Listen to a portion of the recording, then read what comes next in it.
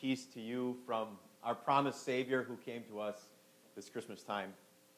As Pastor Tim mentioned, the sermon text for consideration is recorded for us in Luke chapter 1. You can find that on page 7 of your service folders. I'll be referring to it throughout the sermon here, so it might be helpful to follow along. The mother of all learning is repetition. I'll say that again to emphasize it. The mother of all learning is repetition.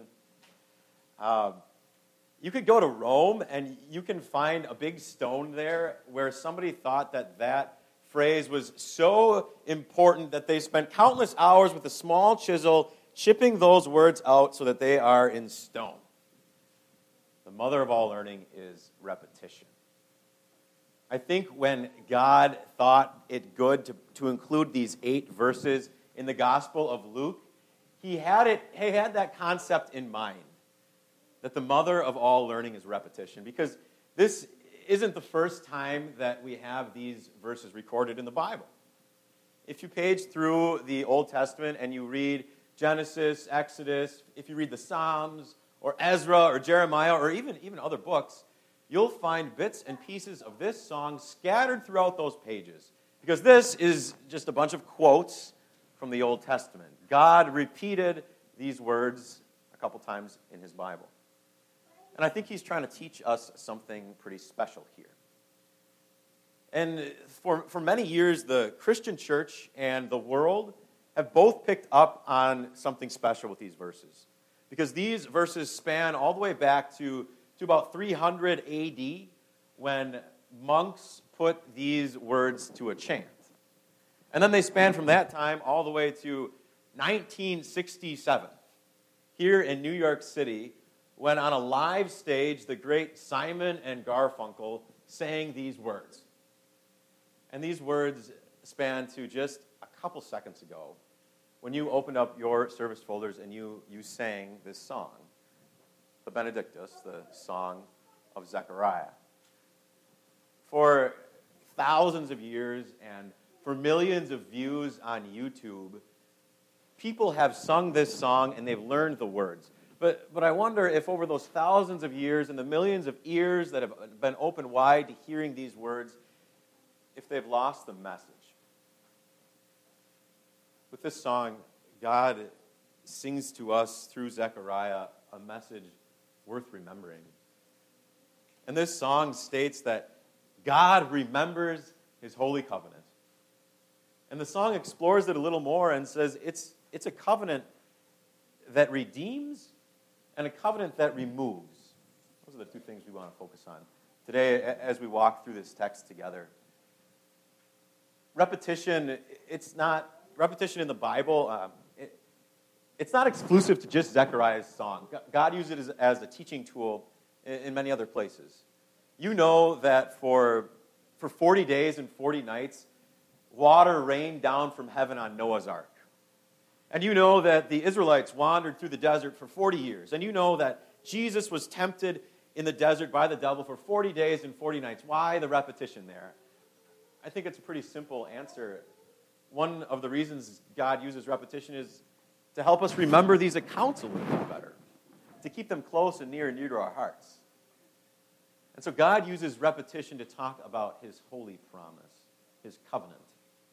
But he uses it for a different reason than just for us to remember it, but so that we will know just how serious he is about it and how he will remember it, how he will keep it.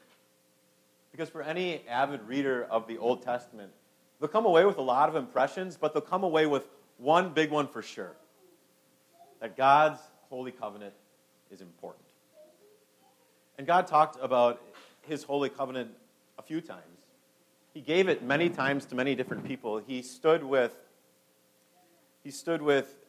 a man and woman who were lost in complete and utter shame. And he stood before them, and the fig leaves hanging off of their bodies were a testament to just how ashamed they were. And God said, well, Adam and Eve, I don't care what you did. He's going to come and crush the serpent's head. I'll keep my promise. I'll redeem you. And then God stood with an old man, a childless man, and he took him outside, and they stared up into a dark, starry night sky. And God said, Abraham, look at these stars. That's how numerous your descendants will be. I will be your God and the God of those descendants. God gave his promise to Abraham as well. I'm not sure how much you know about the man Zechariah.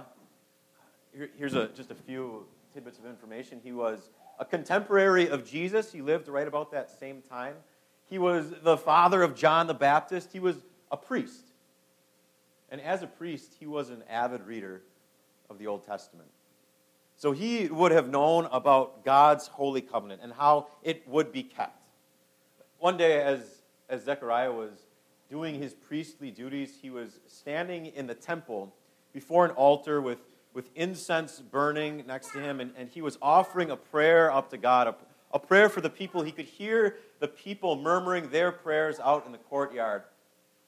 And as Zechariah stood in that solemn place, the angel of God appeared to him.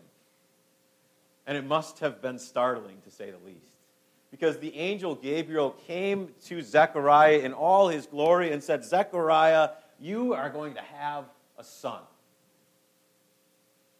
And this would have sounded pretty funny to Zechariah's ears, because he was an old man. His wife Elizabeth was old as well. She hadn't conceived before. The claim that Zechariah made would have been preposterous to him. And so he feared that it wasn't true. He didn't believe the angel. And so the angel said to Zechariah, because you doubted me, you won't be able to speak till all these things happen. Zechariah walked out of that temple, and he couldn't express to the people what happened. Later, when he found out that his wife Elizabeth was pregnant, he couldn't express his joy verbally like most husbands can. He couldn't speak. 9 months later, that baby was born, and Zechariah wrote on a tablet, his name will be John, and Zechariah's mouth was open. What did he say? He sang this song. And I think for the 9 months that Zechariah was silent, he had plenty of time to go back and to reread the Holy Scriptures and to see exactly what this meant, what the fact meant that his son, John the Baptist, would be born. He would be able to go back and to realize that somebody was going to come and prepare the way for the Lord, and the angel Gabriel told him that was John. And so when John was finally born and when he was finally named, Zechariah knew that redemption was right around the corner. So he sang about that redemption. In verse 68, he's saying, God has come and has redeemed his people. Right away, right off the bat at the beginning of this song, Zechariah says what the Holy Covenant is. Redemption. And redemption it can be kind of a fuzzy term. It can have many different definitions. So Zechariah, he explains it a little bit more for us. In verse 69, he says, well, he's going to work this redemption because he has raised up a horn of salvation. And maybe that term is even a little bit more confusing because you and I don't use that term. But in the Old Testament, that term, a horn of salvation, meant it was power and strength and ability. God would raise up his very own son to be the powerful one who would work salvation, who would keep the Holy Covenant. And in verse 71, I think we get the best explanation for exactly what this Holy Covenant, this redemption is. Zechariah says, it's salvation from our enemies and from the hand of all who hate us. Redemption here is liberation, freedom, deliverance. God will snatch his people back out of the hands of the enemies that have them in their clutches. What kind of enemies do you think Zechariah was referring to here? Some have said, well, it was probably the oppressive Roman government at the time. Others have said, well, maybe it was the Jewish political leaders that had Zechariah under their thumb. Oh, maybe. But I think Zechariah had a much more personal enemy than that. an enemy that pierced his core. I got thinking a little bit about Zechariah this past week, and I thought, Zechariah is really not that much different than you or I. Sure, he grew up in a different era, and he wore different clothes, and he ate different food, but at his core, at his innermost being, he's the same as I am. He's the same as you are. Because he holds his faith at his core. So maybe a better question to ask how we can figure out what Zechariah's enemies were is to ask, well, what are your enemies? And maybe for you, you could think, it's got to be the bad people that are behind all of the terrorism in this world. Or maybe for you, it's you have somebody in your life that was horrible to you, that hated you, that was just troublesome to you. But I think you have an enemy that's much more personal than that. And so I'd like to go ahead with this definition of an enemy. An enemy is anyone or anything that pierces your core, that unravels your heart. And I'll say that in a different way. An enemy is anyone or anything that can cause you to fear that God has forgotten you. Because if you fear that God has forgotten you, then what you hold most dear is pierced and begins to unravel. Have you ever felt that way? Maybe it was at a time when you were riddled with sickness. You couldn't even move. You had so much pain, and you cried out either aloud or even just in your mind, God, I think you've forgotten about me. Or maybe it was a time when you lost your job and you weren't financially stable. You didn't know how you were going to make it from one rent check to the next, and you thought, God, you must have forgotten about me. And if I can give you one small bit of comfort, I can tell you that for sure you and I aren't the only ones that have ever felt that way. Because think about what happened in the Old Testament. God gave his promise of a Savior, and then 4,000 years later it came true, but what do you think all those Israelites, the Bible believers in those 4,000 years felt? Do you think that they felt forgotten? I think so. Or think about Elizabeth, Zechariah's wife. She wanted to be a mother badly, but she was barren.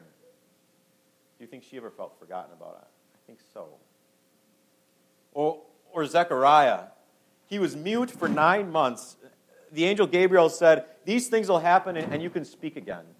His son John was born and he was still mute for 8 more days until he named his son. Then he spoke. Do you think during those 8 days Zechariah felt forgotten? I think so. I think he had that fear. And fear it's a powerful thing and a terrible thing. It's powerful because it has the ability to drive our decisions. Here's what a news article says about it that I read this past week. It says, fear can impair our judgment. We've passed up opportunities in our personal lives. We've seen groups and nations unravel because of their irrational fears. If a nation can unravel because of fear, what more can it do to your heart? And then I also said fear is a terrible thing. And it's a terrible thing because fear that God has forgotten you is sin.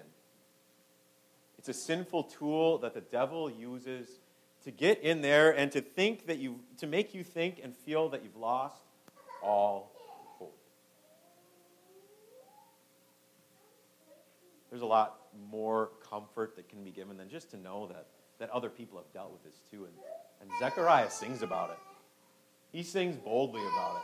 Zechariah sings about what God's holy covenant is, the purposes why God remembered it. In verse 72 and 73, he says he had a few purposes here. He said he remembered his holy covenant to show mercy to fathers, to remember his holy covenant, to remember the oath he swore to Abraham.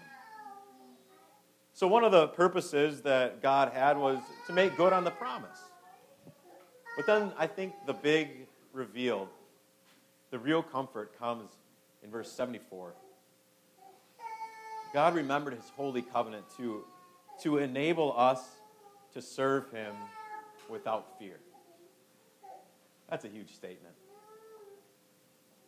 Think about that for a minute. What does it mean to serve God? Our service to God it's our entire lives. It's the time we spend with our family, the time we spend at our job, the time we spend in our free time, the time we spend planning for our future. That's all service to God. And so if our whole lives are service to God, God's purpose for you and for me is that we would live our whole lives without a single shred of fear. I think that is big and life-changing. Because you can get down with some type of a sickness, or you can have a bad day at work, or you can be in a tough financial situation. But none of that can affect what really matters. None of that can affect that God remembered his holy covenant for you. None of the things of this world can change the cold, hard fact that God raised up his horn of salvation, his power, his strength, his one and only Son on a cross for you. Nothing in this world can change the fact that 2,000 years ago, Jesus Christ died for the forgiveness of your sins to remove your fear. Nothing in this world can change the fact that with Jesus' life, death, and resurrection, he gave you the holiness, the righteousness that he won for you on this earth, so that when God looks at you, at the service that you have provided for him, he sees Jesus' life. That holiness and that righteousness, nothing in this world can change that fact. God remembered his holy covenant each and every day of the history of this world. And you and I are just a little tiny dot, a blip on that line of history. But for God who is outside of our timeline, you fill up his entire timeline. You fill up his whole concern, his entire heart, his entire mind. You are this important jewel to God that he could never forget about, no matter what. Because your God remembered you when he remembered his holy covenant. A covenant that redeems you from enemies, and a covenant that removes your sin and removes your fear. With that knowledge, what can this world do to you? Amen.